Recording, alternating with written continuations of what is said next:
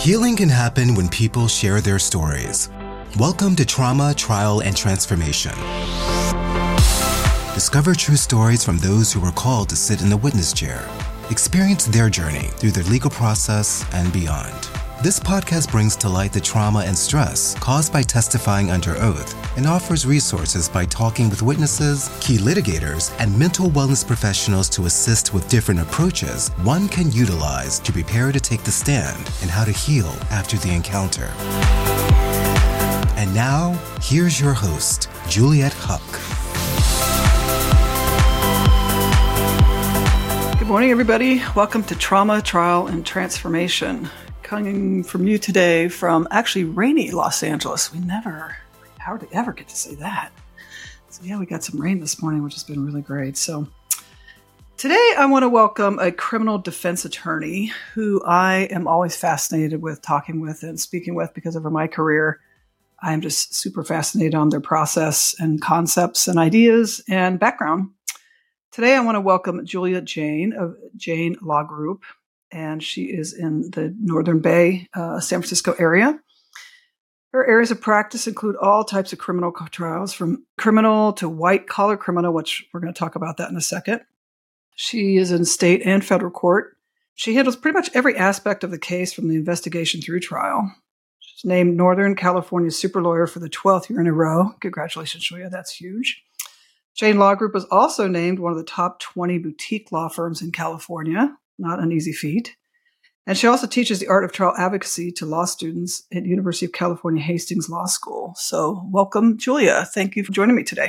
Thank you so much. Thank you for having me. Absolutely. Well, I am always fascinated how one goes from being a district attorney to a criminal defense attorney. Can you talk to me a little bit about that? Sure. I can't say it was planned, although had I known, I would have done the same. Yeah, I went to law school to be a prosecutor. I had that goal, I would say, from my first year at Hastings, where I went to law school. I had an internship even my first summer at the San Francisco District Attorney's Office. And then by my second summer, I had a position with the Contra Costa District Attorney's Office, which led to a more permanent position. They if you do well, they offer you a position post graduation and post bar. So that was really the single track I was on. It didn't even cross my mind for a minute to go into a public defender's office or be a criminal defense attorney. And maybe it's my upbringing. Maybe I just hadn't even considered it. I just knew I wanted to be a trial attorney, and it seemed like, criminal law was the way to go. What made you want to be a trial attorney, just in general? I think I actually wanted to be an actress, but but that was highly discouraged in my family, and that was just a hobby. So, at UCLA, where I went to undergrad, and other, I did theater, things like that. But I think I found a journal I wrote years later from high school that, I really love acting, but so I guess I better go to law school. I've always described trial as theater. It's interesting to have this conversation because it is orchestrated, very orchestrated. And I don't think a lot of people really understand how much it is orchestrated, not only. And then you're also, because of live theater, you're kind of on the fly, right? So you have to be orchestrated and on the fly at the same time. So that doesn't surprise me. And I know there's a lot of lawyers that take theater type, type storytelling type classes and things like that. But it's, but why criminal law? I think it just seemed the most real to me and had the most, speaking of storytelling, I think if I thought about what story do I want to tell, it would only be in the context, I think, of something, a mystery perhaps, or telling a story that involves, look at television shows. Crime always seems to be the most interesting. You're not going to have necessarily a TV show about a breach of contract. So right. To me, it was, I don't even know that I stopped to consider anything else. It was the area of law that I thought would be the most interesting. And to this day, I feel that way. That's great. Well, that obviously then is your passion, right? If that's coming through you that easily, that's always kind of the ding, ding, ding, that's your passion. But, doing a little research on you, you've had 40 plus jury trials under your belt. That's a big feat, number one. I can attest to that only because that's all I do is go to trial and have for 25, almost 30 years now. But how would you describe the hardest situation you've been in when it comes down to witnesses? Because obviously this podcast is talking about witness prep and the mental well-being of not only the lawyers, but the witnesses. So with those many jury trials under your belt, can you talk about kind of like the hardest thing you've had to do with witnesses? Well, I think I have to look at it twofold because one, let's say half those trials, if not more, were as a prosecutor. Did a lot of trials in a small number of years, actually. And then from a defense attorney perspective, I'll start with the prosecutor perspective. And, I don't have the greatest memory, but I do remember this. I had a case where on paper, the witness who was a victim, it was all great. Like it sounded, I actually bring this up with my law students as well. Seemed like a slam dunk case because you read the witness statement and, what's there to talk about, from the prosecutor's perspective. I don't remember the specific crime right now, but a victim of some kind of crime. And then there's not a ton of prep time, at least when I was a prosecutor, but I probably had some preparation with the witness and things started to look a little different in terms of, not quite as maybe likable as I read on paper. And then when the witness took the stand, I remember he was so unlikable. And there's no depositions in criminal cases. Mm-hmm. There are preliminary hearings, but maybe I wasn't the lawyer who did the preliminary hearing. But I thought, oh my gosh, this person is so unlikable. So even though, they're the victim of a crime, the empathy factor, it was really hard, I think, for me to imagine the jury liking this person. It's almost like, God, you deserve this. You're awful. Oh. And so that kind of stands out as you just never know. You really have to be prepared for all scenarios because the person might not be likable. Now, on the flip side, especially if I'm putting my client on the stand, I really try to prep the jury for, you may not like this. You may not like this person. You may not like things of their past, but the decision is not about like, dislike, but about whether the government has proven the case beyond a reasonable doubt. Let's say these elements. Was this crime committed? Not a matter of like, dislike. But I remember having that concern coming back as a prosecutor that the jury might not care because they didn't like the person. Yeah, boy, I've seen that a lot, actually. Or I've seen somebody you are working with, and then they walk up the steps and sit in the chair, and everything changes because it's such an unknown scenario and visual. And that's another thing I find so interesting is that a lot of witnesses don't actually get to go into the courtroom and sit in the chair and look at the room before they ever have to go on that stand. So that unknown just psychologically just can be, kind of freak people out. So one of the things I like to do with my clients, I don't know if you ever considered this or not, have you ever done any kind of like mindful exercises with your clients when you know that they're going to be really either nervous or scared or not likable? I don't think I've done any mindfulness. I try to give them, I think, suggestions on how to pay attention and what to focus on and how to be in the courtroom, but not necessarily mindfulness. I can't say I've done that. Oh, that's just something I'm trying to open the conversation on too, is that how are we looking at prepping witnesses, not only pre, but post? We'll talk about that here just a little bit. So for our audience, I've obviously been in the business a long time. Can you explain the difference between a criminal case and a white-collar criminal case? Yeah, well, a criminal case covers everything. That's the umbrella. And then there's types of cases. People hear white-collar or they hear the opposite isn't really blue collar. It's just general crimes, I would say. White collar is when, for example, it involves, often it's financial crimes, fraud, embezzlement, you hear about insider trading or trade secrets, things like that. So where it's often has to do with money as opposed to someone possessed a firearm, someone sold drugs, someone was in an altercation, domestic violence, sexual assault, things like that would not be considered white-collar crimes. Gotcha. Okay. Well, I think, we talked about, I worked on the Enron litigation with the Department of Justice. Obviously, one of the most famous white-collar crimes.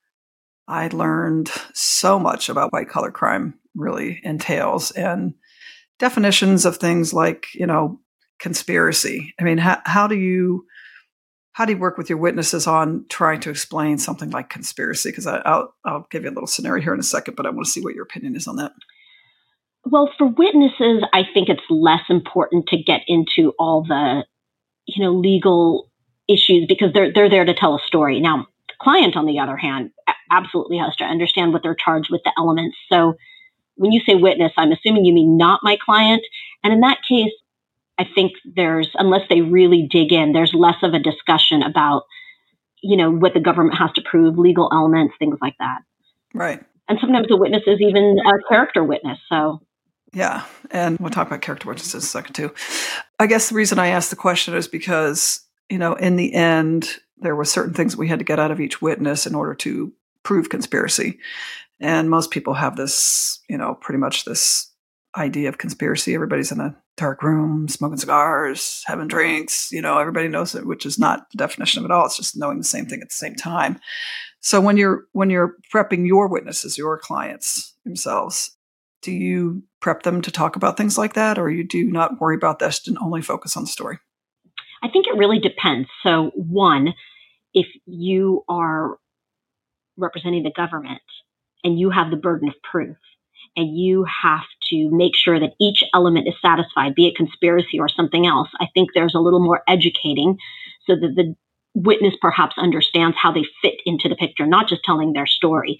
So I would have explained that because I know even I speak to my law students about that. Why are you calling this witness? What element of the offense are they there to satisfy, right? There's telling the story, but you have to check off, let's say, 5 boxes. Who's going to fit into which box? So I think it is important to give some of that background. For me, on the defense side, it depends on what kind of witness it is. If it's really nuanced, I may give a little background on the law and why their testimony is important to rebut a particular element. If they're just a character witness, maybe not. But so I guess I would say it just depends. If I think it's relevant for them to have that understanding so that they can tell their story and in what context, then yes. Okay. That's great. Because that the other case that I worked on has been pretty highly controversial, which is going to be coming around the corner again, which is the Scott Peterson case. I also did the Kobe Bryant case. So, the criminal side of life, I've been involved in Rampart, quite a few, those types of things here in Los Angeles and in Northern California.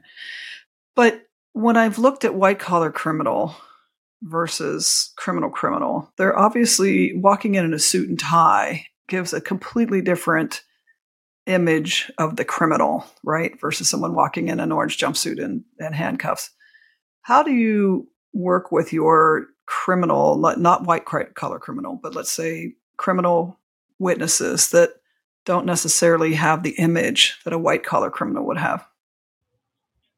Yeah. So even if somebody's in custody, we try to get them clothes so that it's not quite as obvious that they're in custody, even though the jury may know, but we try to have them look as professional as possible. And I always try to tell the witness to just, do their best with dressing up as being as formal as possible in their attire. People are going to judge them based on their, appearance. It's inevitable.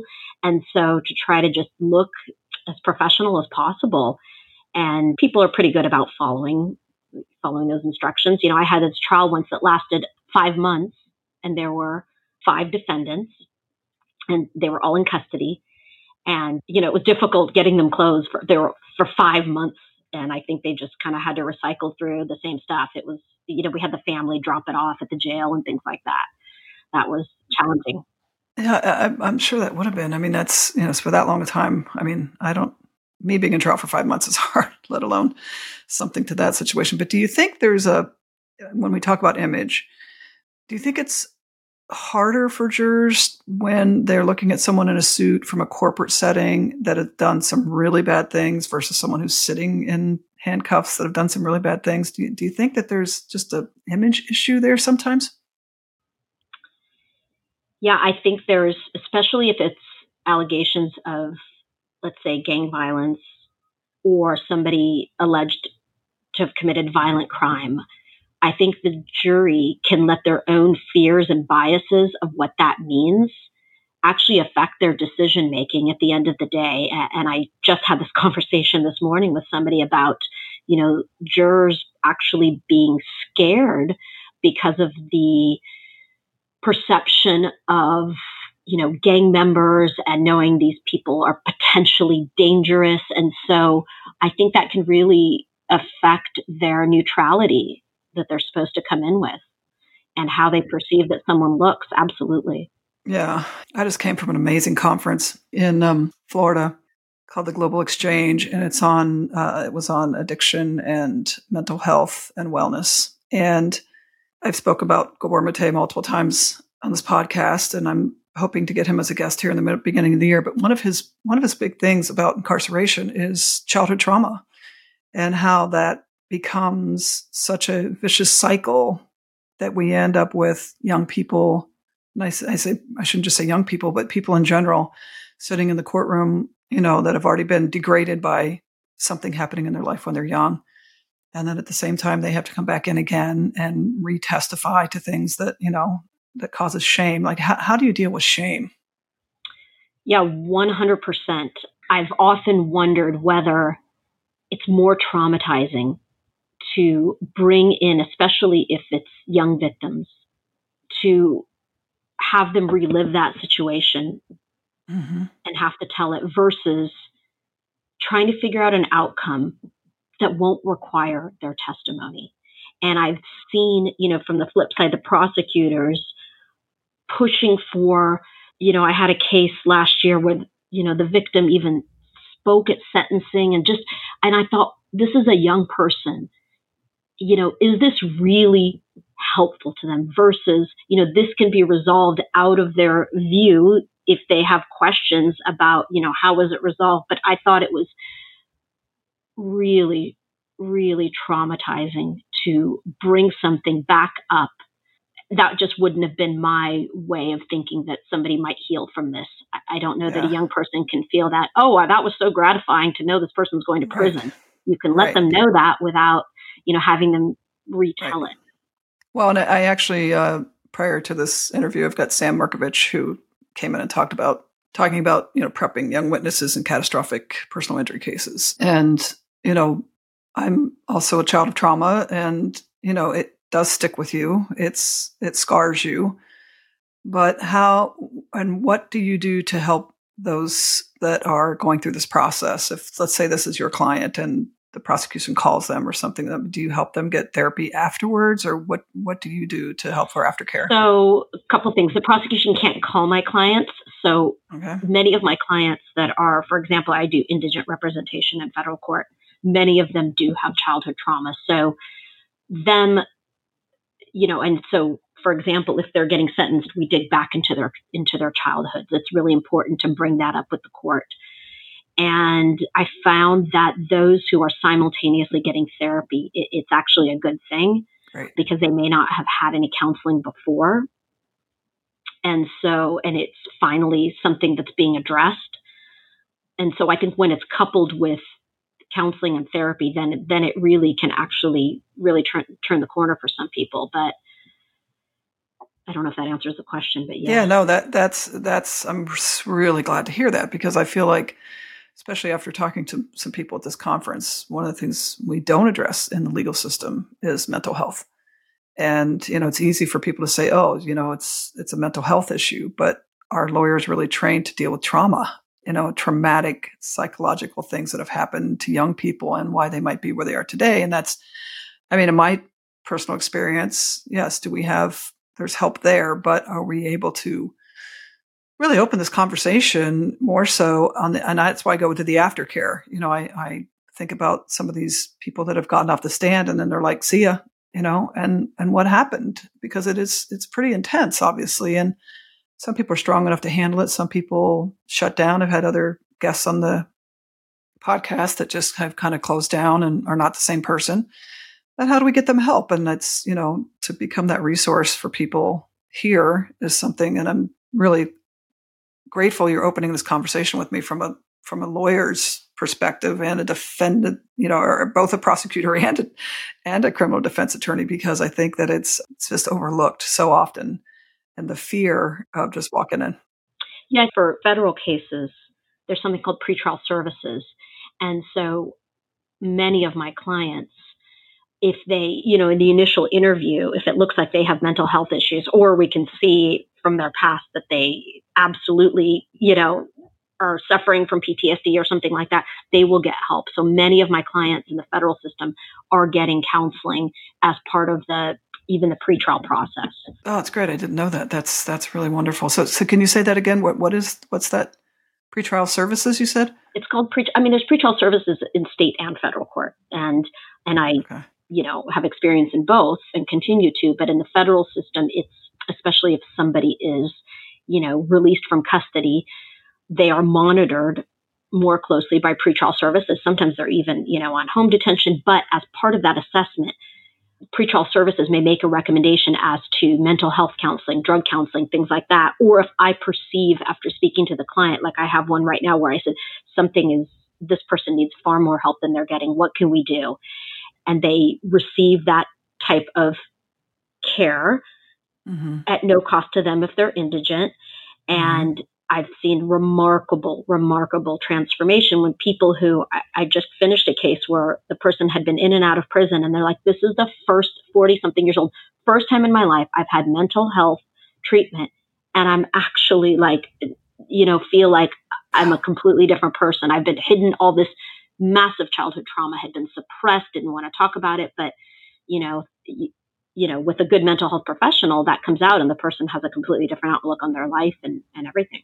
Right. Well, that's the whole point here, that I'm just so excited we're having this conversation, because that is the point, is that, a lot of people just overlook the fact that, there's a criminal sitting in front of them, not a human being that's been hurt or traumatized in some level that has taken their life off track. And I'm hoping just to open people's eyes that, you just can't tell the book by its cover. You don't know exactly. It's, I always refer to it kind of like a hurt dog. A dog gets hurt, therefore they turn mean because they're just protecting themselves. They're protecting their own emotions. They're protecting people around them.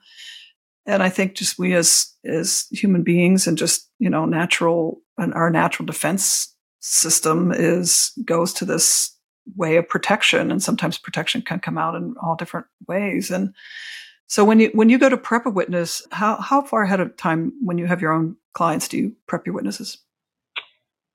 So if a case is actually going to trial, as opposed to it being sort of a hypothetical, but if it's actually going to trial, usually I will speak to them before the trial actually starts, have, an interview and have an investigator with me and talk to them at least, maybe once or twice to figure out if I actually want them as a witness. And then, in the middle of trial, that's when you may talk to them again. I like to be efficient and not have, in trial to be very focused. So I'd like to not be doing anything new, learning anything new during trial. So it would be as much as possible beforehand. Yeah. And then I may add someone or, something, and then. At the last minute. The time is shorter then, then the time is shorter. Right. And I guess that's why I was asking, on the front end, when it's short, the mindful exercise, just at least get somebody kind of focused in to a point where it's not just so traumatic and so stressful. And so, I try to describe the setting. For example, I think it's pretty well known that people with autism, or certain types of autistic brain, if you give them a preview of what's coming, and they're able to prepare for it, they can better deal with the unexpected. And so similar with witnesses, I might say, describe what the courtroom looks like, where they're going to sit, where they're going to walk, how it's laid out so that it's not quite as shocking. And because they can't come in during the trial if they're a witness, and, some people may not. Another thing. Yeah, they can't come, and some people are flying. They're not going to come 2 weeks in advance, take a peek in. So I try to, it's still going to be nervous, and I tell them it will be, like, it's not, so that their nerves are expected as well, that it's, an intimidating setting. However, and then I try to, that we're going to talk about this, and, I have a very conversational style, even when I am in trial. But there's also obviously cross-examination, which can be an unpredictable style. But when I'm putting on my witnesses, they know what to expect with me because they've already talked to me and know my style. And the, when I was working with the DOJ on the Enron litigation, the lead prosecutor had a lot of conversation on how to handle Ken Lay, right? Because he was Ken Lay. And I've just always, I'd like to get your opinion on this as well, but I've just always believed you never degrade them on the stand. You never put them down. Let the jury make their decision as to who this person is. But there's ways of asking questions without being degrading. Because I've seen a lot of lawyers just try to degrade people on the stand, which is just, it's been always very hard for me to watch. And I thought John just did, our conversations were so wonderful on just how open to be respectful in a really tough situation. I mean, how do you handle something like that?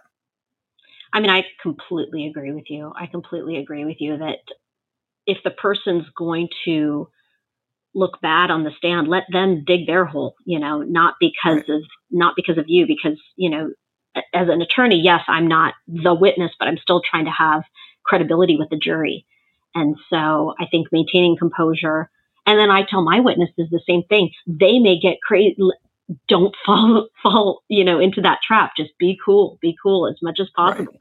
They try to rally you up. But I think as an attorney, it's more professional to, as you said, to just not degrade anybody and not make it personal. It's not personal. No. And I think jurors respect that. I've seen multiple times where jurors will respect a really good attorney that does not tear somebody down personally. They have to catch them in this and catch them in that, which I've been deposed, and it's not an easy process. But I really do believe jurors, they respect that a lot. And I've seen that outcome. I think so too. I do.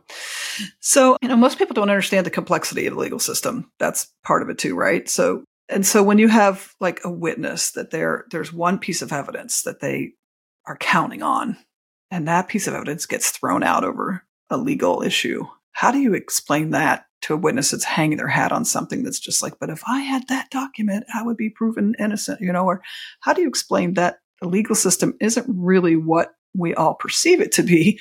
And a lot of really good pieces of evidence don't make it into the court. Yeah. I mean, kind of as you said, it's a matter of explaining why. And sometimes we don't agree with the decision actually to keep something out or put something in. And there's lots of those kinds of rulings where you just happen to disagree with it and try to figure out a way around it. I think you just have to explain, there's nothing we can do. This is the judge's decision. Mm-hmm. And that it is what it is. We have to work around it. What do you want to do to work around it? This is a fact. This is a fact that exists, and there's nothing we can do to change it at this point, let's say. Well, and that's why I think, it was great what you just said. Sometimes it's not emotional. It is just facts. Just the facts, ma'am. Right? I mean, and then that's the hard part because it is such an emotional charged room or situation or deposition or whatever it might be. Yet you're just dealing with facts. And boy, that's always a wide, it's kind of, I should say, a fine line that we walk all the time in that situation. So, you say on your website, we understand that when someone is facing criminal charges, it can be the most stressful and daunting experience in one's life. And you talked about therapy. You talked about, kind of an aftercare plan. What do you do to take care of yourself in this kind of environment? Because I know for myself, it's not been an easy road as a career. But what do you personally do for your mental health? I exercise. That's probably my main thing. I have done my entire life. So I feel like that definitely keeps me in balance. And I do that on a very, very regular basis. And I have, I have hobbies. I travel, I see friends, I have dogs, kids, there's lots of ways. I also, obviously there are times when it's really hard to disassociate emotionally, but I'm probably better suited to this type of job perhaps than others who can't let go, because I can. When I said just the facts, I really can sometimes get there. I think to do this job, you kind of have to, because, people will say, this is the worst thing you've ever heard. And I'm like, not really. Yeah. Well, it's true. It's true. And I'm a pretty sensitive person. So I know there's a lot of times for me, I just had to kind of really walk away and separate myself from it too, because there is you do have to separate yourself at times from the emotional side. Otherwise you'll be traumatized by every single phone call that I get is somebody in trauma. Right. So I think that's probably why I think I'm good at this job, is because I'm about, it's not necessarily good for interpersonal relationships, but for this job, solutions, because the people, they want to know what's going to happen, what's the solution, what's the game plan. And I'm like, I'm all about that. And then it can also, they feel like more in control of the situation when they know certain steps are going to take place. Yeah. In trial, because in criminal defense, I was just going to say in trial, sorry to interrupt you, but that can be really emotional. I mean, we see it on TV. I mean, we didn't used to see court TV, right? It was OJ was really one of the first, and the emotionally charged moments where you see people breaking down and crying, and really can change up your concept of like what trial's all about. So, that's when it's so intense. Mm-hmm. Yeah, it's been there with you. So I am. So Julia, I want to thank you for coming forward today and talking with me. I know that you've got quite a bit of press out there as well on just, your ideas of trial and the fact that we're talking about the mental health care of witnesses and people that have to go through the process, because it's not easy. And if there's one quick little thing at the end, I always like to ask, is there anything you would give someone advice on how to prep for the kind of emotionally charged scenario they go through? I think it does help for the person to ask questions about even just physically and visibly what it might be like. I think if you have a preview of what you're going into, maybe it makes it slightly less traumatic. And so if you are the witness and you're dealing with lawyers, just ask the questions that might bring you comfort, like, where am I going to be sitting? How close is the judge? Where's the jury? Who do I have to see in there? Just to try to visualize what it's like. Not everyone has the benefit of being able to have a victim advocate or have counseling before or after. If that's there, then absolutely, if that opportunity is there. But if not, then I think just asking questions that might bring a little bit of less surprise could be helpful. Right. Yeah, because there's been times I've walked in with clients with schematics so that they can actually show them what the room looks like, or photos, just finding ways to make it visual. And then one of my previous guests has an organization called Change Your Algorithm, which is free online. And I would really try to work with him on some ways for people that don't have the money to get help, that can actually get access. So I just thank you again. It's just been a wonderful conversation, that you're in tune with the mental health and wellness of the, legal world. And, as things keep going, hopefully maybe you'll come back. And once again, thank you, Julia Jayne. And we are signing off from rainy Los Angeles. Have a great day, everybody, and go spread some love. Thank you so much. Thanks for shedding light on this issue and for having me.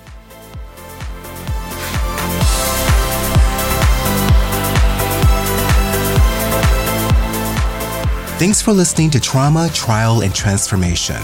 If you want to share your experience as a witness, please forward your information to info@juliethuck.com. For more information on Juliet's 30-year career in the courtroom, visit us at juliethuck.com. There you can find her books, The Equation of Persuasion and 50 Ways to Get Your Way, available on Amazon. Remember to follow and subscribe to Trauma, Trial, and Transformation wherever you listen to podcasts.